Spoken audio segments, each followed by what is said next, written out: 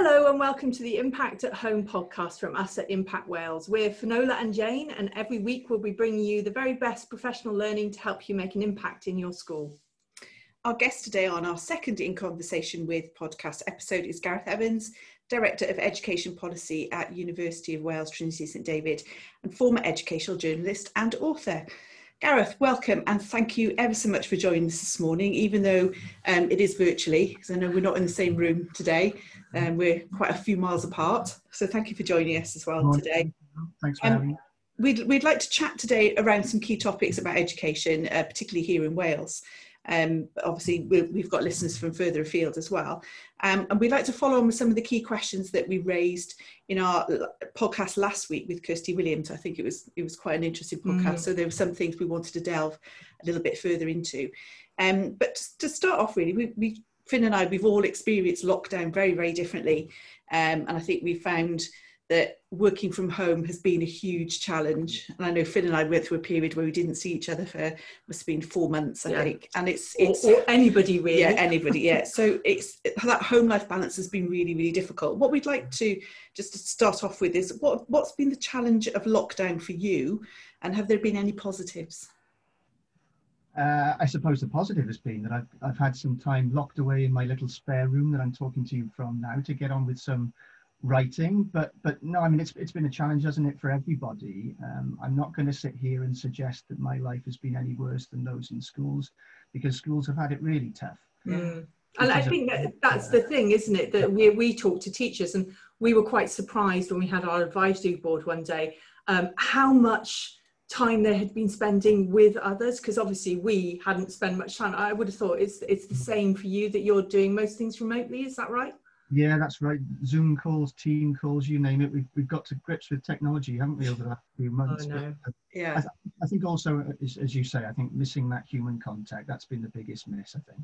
Yeah. And I know that teachers have had the human contact, but they've had the additional pressure as well of, trying to stay safe themselves, that keeping their classes safe and dealing with all kinds of things as well.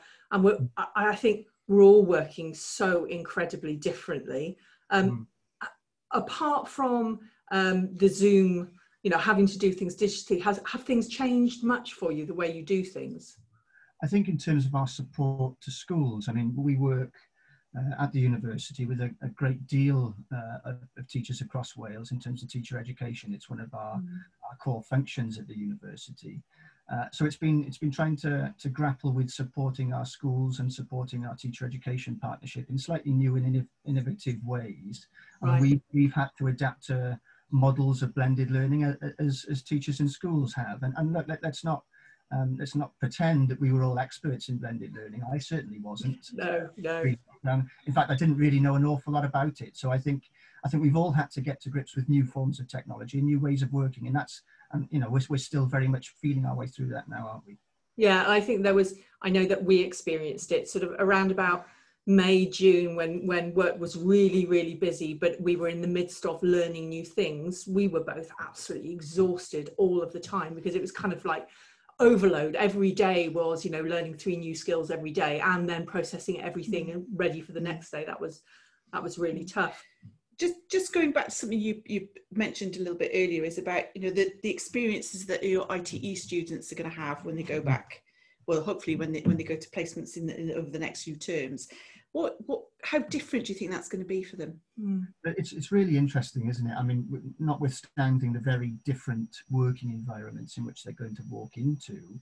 I mean, I had a conversation with a school partner just last week who was getting us prepared for the fact that they won't be, student teachers won't be doing what they might have done ordinarily, in that they'll be teaching in very different ways.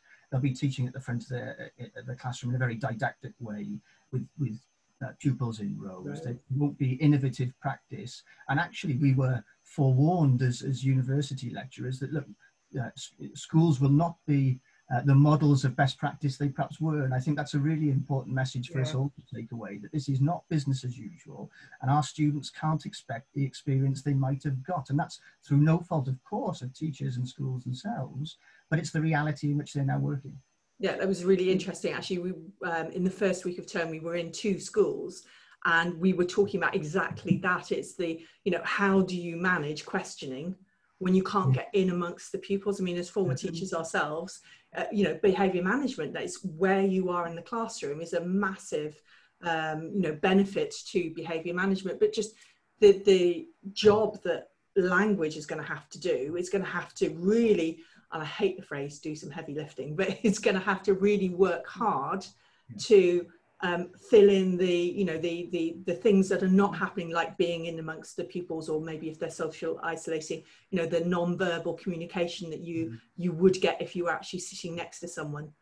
Yeah, that's right. And look, in the short term, we're not quite sure when placements will be taking place and how they'll be taking place. But what I can categorically assure you and listeners is that our partner schools across Wales are very, very committed to sustaining that supply chain of the next generation of teachers, and are very committed to ensuring that students do go in and are supported in their learning journeys, because it's really important now, isn't it, that we furnish the profession with new blood as people move on and retire. So it's important that we continue that during these very challenging circumstances. Yeah, well, it's important that so many jobs and work happens and continues during this difficult period.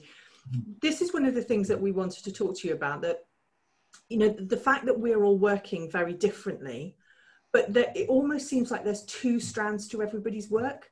So there's the, you know, the pre-COVID, what you would have been doing on a normal day-to-day basis, but then there's also the managing COVID itself.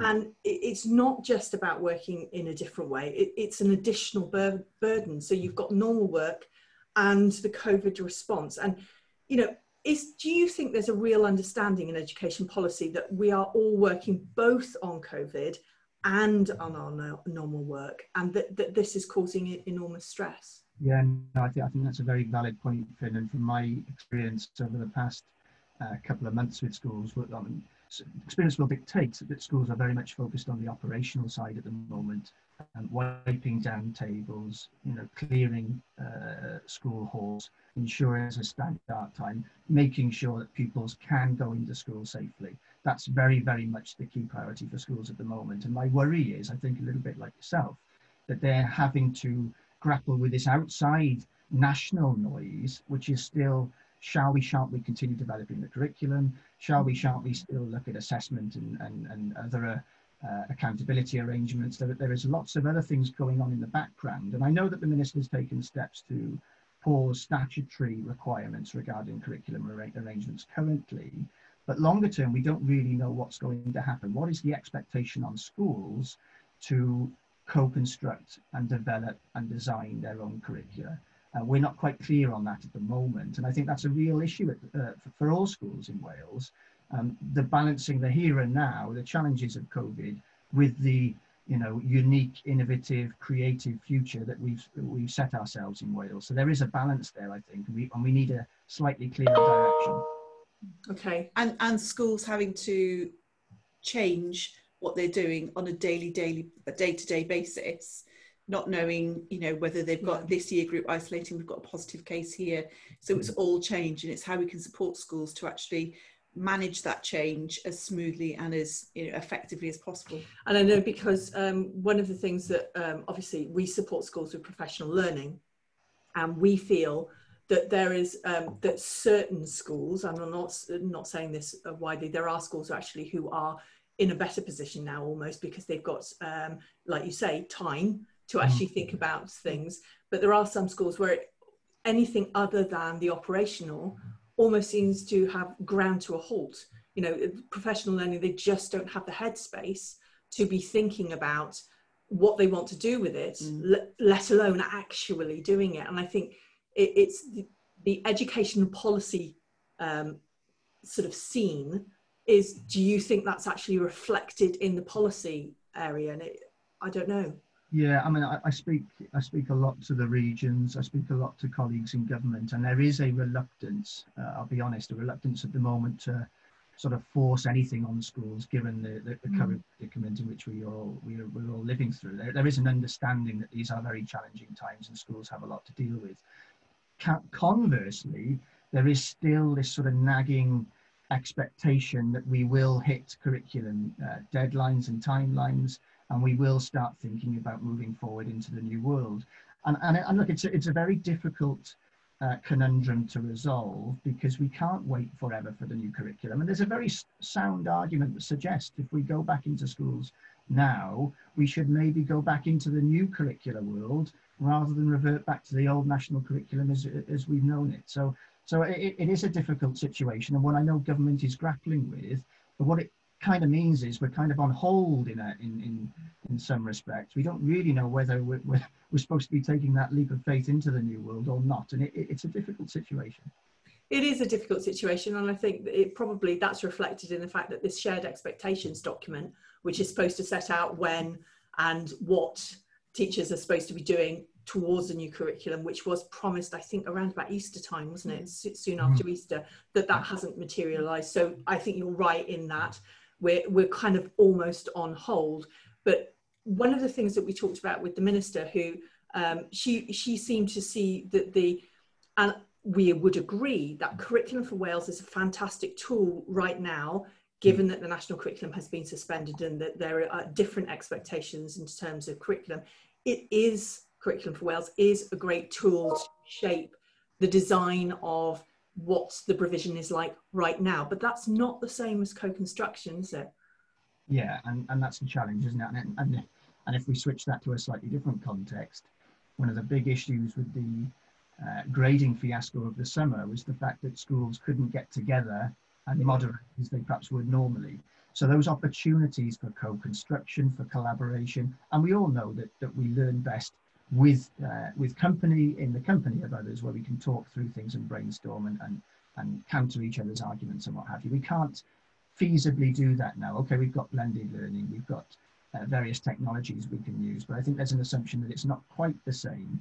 And when you get to a school level, we're talking now, aren't we, about a national, regional approach. When we get to a school level, it's going to be very difficult now for groups of teachers to come away from the hustle and bustle of the classroom to engage in these types of forward-thinking, theoretical conversations. It's going to be very difficult to find the time and space to do that. So I think you've identified a very significant issue there, certainly in the short to medium term. Yeah, and I think, as we know, collaboration is possible at the moment, but it just takes so much longer. And we haven't got time for anything to take longer than it should. So I think, there is a difficulty. I think collaboration as well, it's one of those things that, can you do it effectively remotely?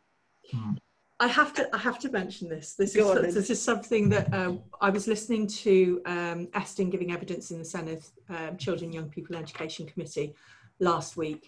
And Estin were asked this particular question, what about collaboration? What about the ability of teachers to actually collaborate and co-construct? And Claire Morgan was quite clear that she felt that collaboration could happen in the classroom with children, that the teachers didn't have to be taken away from the children in order to collaborate. I know Jane and I sort of sat back and, oh my goodness, really? Because if you take that analogy and you look at, say, surgeons saying developing a new surgical approach to a particular illness, you wouldn't want your surgeon thinking about researching and making a decision on that surgery whilst they're actually in the theatre. Everybody needs time to space to reflect, to think about, to bounce ideas off people. And I think, we understand how difficult it must be for policymakers to actually keep that momentum going. But I think there does need to be a conversation about what's reasonable and practical and how much pressure teachers are actually under. I think you've only got to look at Twitter and look at Facebook and read the comments that are coming from teachers from day to day and how difficult it is, and that workload has actually gone right through the roof. It was difficult before, but now it is even worse. And I think nobody understands what it's like unless you're actually in the classroom. And with that in mind, asking you quite a straightforward question. We'll go straight for it. We've sort of alluded to curriculum, the new curriculum. Do you think the current timeline is achievable? You asked me a straight question. answer. No, I don't think it is. I mean, if we work backwards, and you make reference there to the expectation document that was due to come out earlier in the year, that was going to be signed off, as I understand it, by a number of stakeholders, including ESTIN, including the regional consortia, including government. If we assume that that timeline was correct as of publication, and I think publication was due to be, as you rightly say, earlier this year, we've lost 9 months before we start. Yeah. Then if we factor in, as we've discussed already this morning, the fact that schools are dealing almost solely at the moment with operational activity, and not, I don't think, there might be some schools that are having time to engage in curriculum development, but I don't think, given those I've spoken to, I don't think that many are.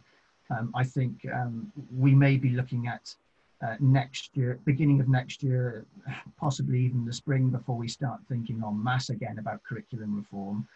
If we work on that basis, we've lost a year, potentially longer, and would it be fair and reasonable, therefore, to engage in the same sorts of timelines? I don't think so. So I'm just thinking sort of practically on the basis of the time lost and the time we're going to have to try and get back for those learners who haven't been engaged in learning for 6 months.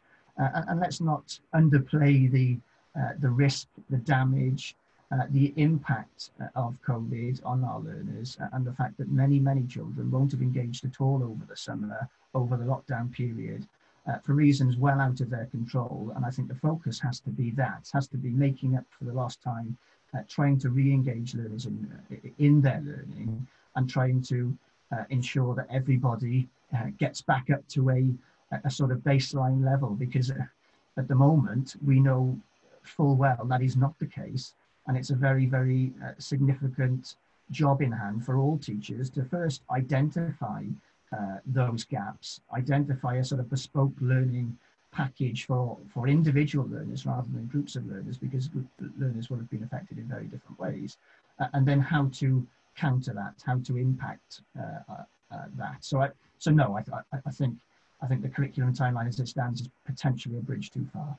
Yeah, it's also recognised as well that secondaries in particular have got the added issue of year 10 and above, what's happening with external examinations and making sure that their learners are not at a disadvantage. I know we've got lots of secondaries at the moment who are experiencing isolations, particularly in year 10, 11, 12, that you see that those seem to be the year groups that are being affected, and how fair it's going to be, and how we can move forward, particularly with exams in November and the summer, yes, and the January season. How can we ensure that schools are focusing on that?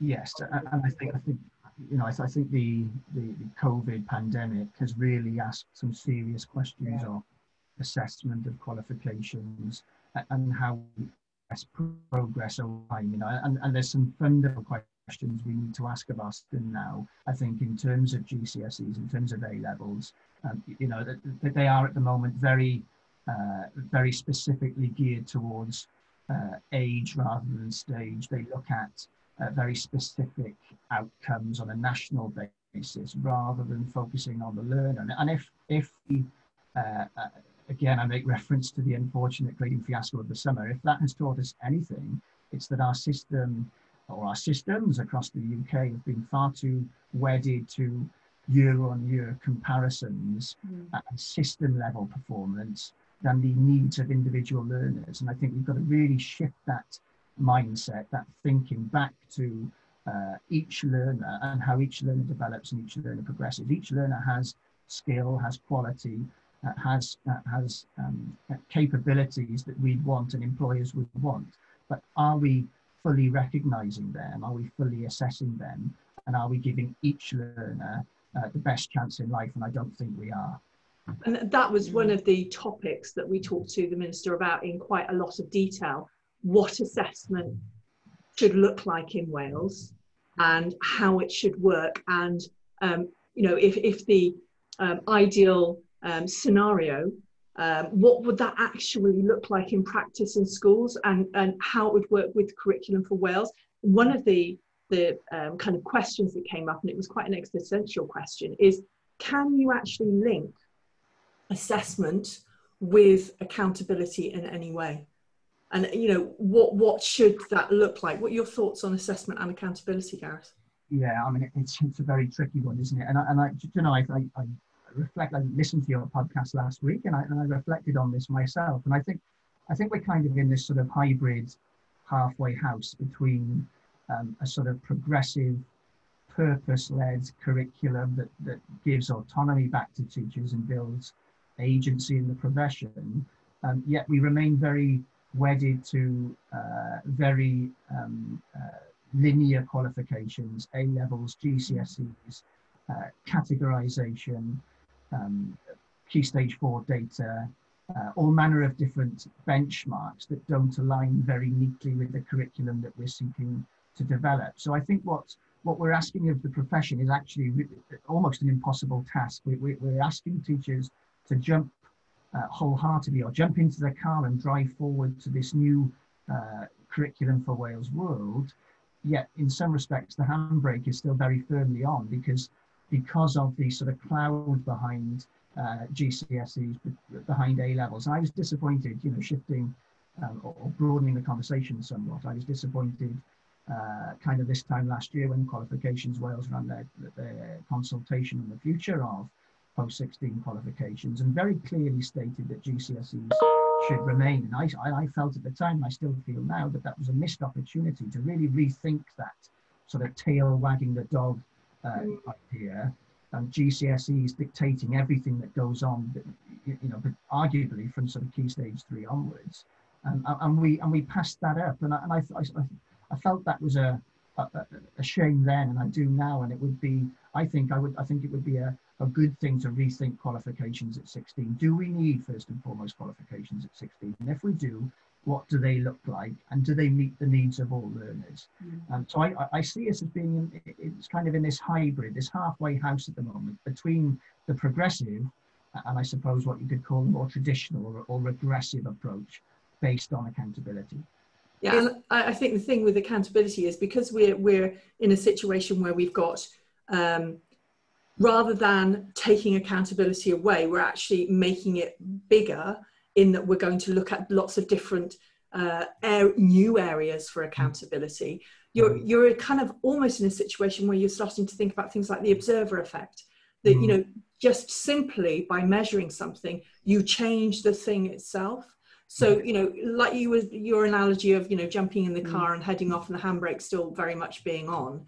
If you are in a situation where the assessment, the external qualifications are going to measure the curriculum, well, how can they measure 1,569 different curricula? You know, I think we are in a situation where there is a question that hasn't been answered, even begun to be answered, about assessment. And I think that's really problematic for schools if we are to the same timeline, because we have, you know, how long is it, 18 months and counting, where, you know, and the key question is, you know, if accountability isn't clear very, very soon, then, you know, it does run the risk of undermining the entire curriculum. You know, is that something that you think is a possibility? Yeah, and funny enough, we had this conversation. I'm part of an international educational assessment network, IEAN, which involves countries from all across the world: Singapore, Australia, New Zealand, Canada, all your so-called educational big hitters. And what has been fascinating to me as being part of that group is that every leading educational nation is grappling with the same issues. These aren't unique to Wales, these aren't unique to the UK. How to align assessment and curriculum is very, very challenging. But I mean, one of the big things, or one of the big takeaways I've taken from that group is this idea of assessment literacy and capacity building in our understanding of assessment as a system. And that starts, as you say, at a classroom level with teachers, but also actually much beyond that. And one of my big concerns as we shift to a more progressive, as we say, curriculum involving purposes and focus more significantly around the progress of individual learners in terms of assessment. My concern is the understanding of the wider community. and employers and parents and other key stakeholders in our system that have a significant say on these things. And you look at, don't you, things like GCSEs, like A levels, whilst society more generally considers them to be the gold standards, the target to which all pupils should aspire, everything else, progression steps, vocational qualifications, higher qualifications, any other form of qualification is going to be seen as substandard or second rate.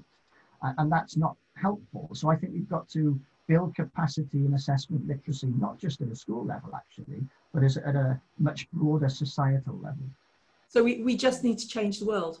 That's, that's quite that one. Yeah. Also thinking about what's happening across the border, and we've also got to make sure that what qualifications or whatever our young learners actually do achieve, they can transport them, and we're not just within Wales, we are looking further afield as well. Yeah, I mean, because this is a conversation that we have had probably, many times. Yes, probably over the last couple of years, every time we look at assessment in curriculum for Wales. And it is, we have come to the kind of understanding that that linking assessment in any way with accountability, you know, you get the observer effect, it changes what you do.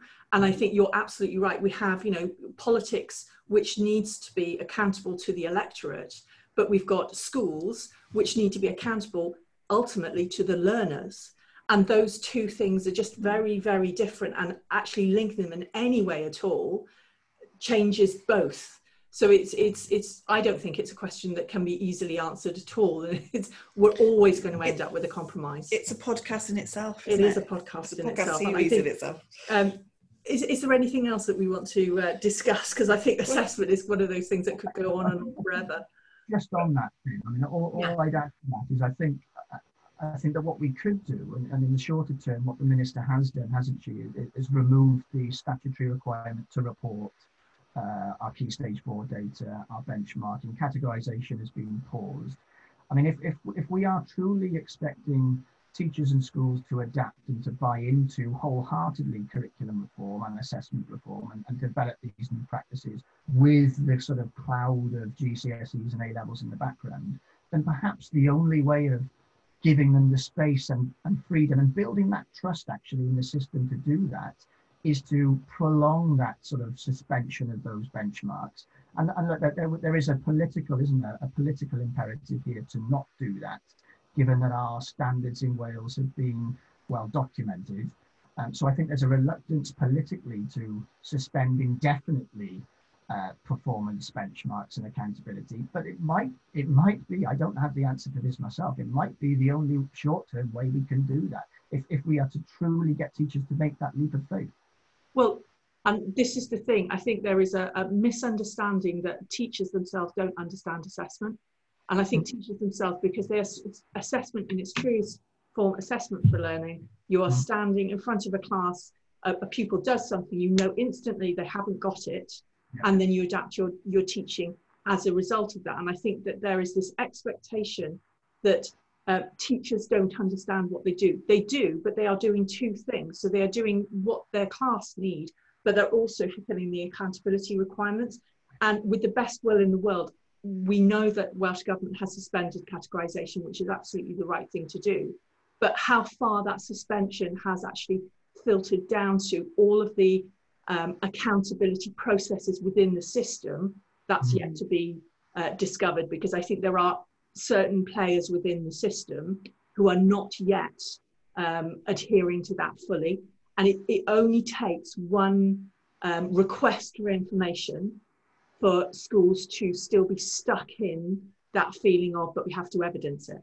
You know, this isn't about evidence, this is about supporting pupils to move on. And I think that there is very much a cultural accountability. I mean, it goes right back to Blair and, you know, the accountability changes in England decades ago. So this is a cultural change, and this will not happen with just one person taking one action. The whole system needs to take action. So there is a quite a way to go, we think, that before accountability and assessment is separate enough for teachers to have the confidence to move forward.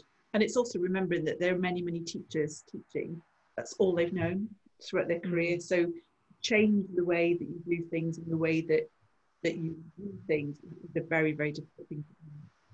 Yes, and whilst categorisation is still very much a feature of our system, and whilst inspection is still seen as, you know, and I have this conversation with many significant people in the inspectorate on a regular basis, but while the inspectorate is still seen as punitive, and while there's still a high stakes culture and feel in our system, you know, it's going to be very difficult for schools to meaningfully take that step forward and buy in wholeheartedly to the reforms. So I think most schools, if not all schools, will adapt and are excited by the innovations afforded by Donaldson, by the Curriculum for Wales. But there is very much this uncertainty in the background that is preventing them from diving in head first. And until we clear that up, and I did listen to, as I said, listen to the minister last week, and she was suggesting that these other things aren't really an issue, but I think they are. And I think if you ask most people in schools, they will quietly tell you that they are. And that's why they're reluctant and reticent about taking that next move, particularly at a secondary level when there's so much at stake. Yeah, and I think the operative word in your sentence there, they quietly will tell you that they are. There is an awful lot that is going on in education in Wales that is bubbling beneath the surface and isn't clear unless you are part of that system and you're actually regularly in schools talking to teachers and have experienced it yourself in some way. It's also worth recognising that the huge variation across schools, where we know there are schools that we work with that are right at the forefront of Curriculum for Wales, and they're driving things forward. But equally, we've got other schools that we work with that, you know, they're still doing the ESTIN expectations, and they're still doing the day-to-day, and Curriculum for Wales really hasn't got off the ground. So that's a huge gulf that we've got with schools, and it's how we can support all schools to be at the point where they need to be. How do you think that we can manage that very different approach that schools are taking and manage that variation across the system? Yeah, it is a challenge, isn't it? And it was a challenge pre-COVID, in that you had the pioneer approach to curriculum development. I mean, the pioneer model was, in some respects, a strength, and I do think it was a strength in that it allowed schools to drive the reform agenda, and schools were at the forefront of curriculum design and development. But also it was an inherent weakness in that it didn't engage everybody at every step of the way. And we were promised, weren't we, that there'd be various sort of milestones and points at which other schools would become engaged, and there would be collaboration and sharing. But for whatever reason, I don't think that worked quite as we'd anticipated. So I think what the picture you have portrayed is a very accurate one. There is huge variation across Wales at the moment, both in understanding of the curriculum and in terms of design and developing the curriculum. And there's a long way to go. So I think, you know, we come back, don't we? We come back to collaboration, co-construction, and I think actually we're better off doing it on a regional basis and across clusters of schools. And this also goes for, keep having conversations with teacher colleagues in schools about content. One of my big issues with the curriculum, and I am, people think I'm some sort of doom and gloom merchant and some naysayer. I'm not. I do believe in the curriculum, and I think it has a lot to offer. But what I worry about is this idea, and you spoke there about variation, and it's variation not just in terms of schools' understanding and development, but in terms of curriculum content itself, and the fact that the curriculum, by very definition, allows teachers the freedom and autonomy to teach what they see fit and how they see fit by their own learners. And look, in some respects, that is a real strength and something that we should applaud. But it's also got this slight nagging issue regarding variation and inequity. You know, we might end up in a situation whereby schools in the north teach very different topics and materials to those in the south. And you're particularly talking out here, aren't you, about English language, English lit, the humanities, areas like that. that are very much open to discussion, to debate. And my argument would be that there are some things that every learner should know as a rule. And I maintain that is my position and my sort of issue. But I don't see a way currently of that being either acknowledged or addressed. And until, you know, and I argue the case for a sort of small agreed canon of things that we should all teach, to be agreed by the profession itself. But those calls have seemingly fallen on deaf ears. But then again, a lot of what I say falls on deaf ears. No, we wouldn't say that. I think that is definitely a conversation that's being had at some levels, and certainly we see conversations like that on Twitter. But one of the issues with this idea of a canon or the cultural literacy that everybody should adhere to is it then becomes subjective, and it's, well, whose cultural literacy is it? You know, is it white privilege's cultural literacy? You know, Black Lives Matter, how important is that? So it's who decides and what decisions are made. And I think that you're right, having a variation across many schools has the potential to do a disservice to some pupils, because they may be getting one person's idea of this cultural literacy that isn't the same as somebody else's, and therefore has less value in a future set of eyes, whoever those future set of eyes are. It's very, very difficult. It's another of those changing the world kind of questions, isn't it? It is, and it's that contested, you're right, it's contested space. Beneath the what matters, beneath the descriptions of learning, there is a contested space for schools to agree or disagree what should be included and taught. And counter to your argument there, which is a very valid argument, is the notion that Black history or the Holocaust or various other, you know, very, very significant world events might be lost from curricula if we don't have that conversation. So it is a balancing act. It is, but that is why I think we need to have that conversation. We can't just ignore it and pretend it'll go away, or we might end up in a situation in 20 years that we're all very regretful of.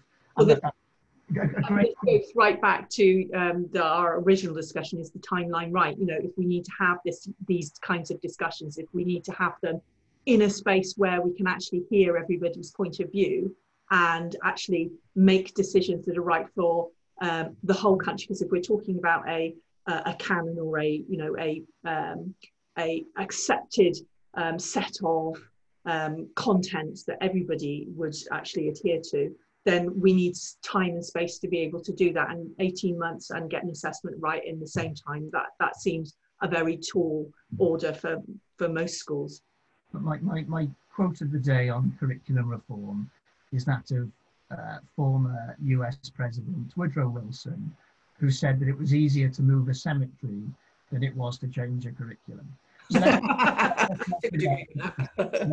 this is not easy stuff, you know? No, this isn't easy stuff. And I think... And then we've got COVID-19 on top. So let's make it even worse. I know. And I think at that point, I think we've raised enough world questions, you know, sort of how we're going to change the world questions to last probably a lifetime there. We'd like to say, well, thank you very much, Gareth, for your time this morning. It's been a fascinating conversation. Before we go, is there anything that you wanted to ask our listeners? Not so much ask as I think thank. You know, I've sat with very recently and across the lockdown period a great number of teachers, and you know, for all the negative press that we've read around certain parts of society not wanting to go back and what have you. I mean, the way in which teachers have rolled up their sleeves, gone back into the classroom and put themselves very much on the front line of this has been remarkable, I think. And only last week I was talking to one of our partners in teacher education, who was at a partnership meeting. We were talking about the next generation of teachers and what we were doing to support and what have you. And he said, well, you know, we've had 7 cases in the last 3 days. Yeah, he was at the meeting. He was all guns blazing, and it was just like water off a duck's back for him. So, I mean, what teachers have done and continue to do is nothing short of remarkable, and we should be very grateful. They definitely are a profession of a vocation. They do it because they love it. And it is quite amazing to see the hard work that's been put on, and the fact that they are rising to each and every challenge as it's placed in front of them. And I think this is why we feel it's so important that actually we should say, is this a challenge too far, before we end up with lots of teachers saying, well, I tried, but I'm afraid I couldn't, and therefore I've got mental health issues. So, yeah. you know, we need to look after our profession so they can continue to do the sterling work that you've talked about.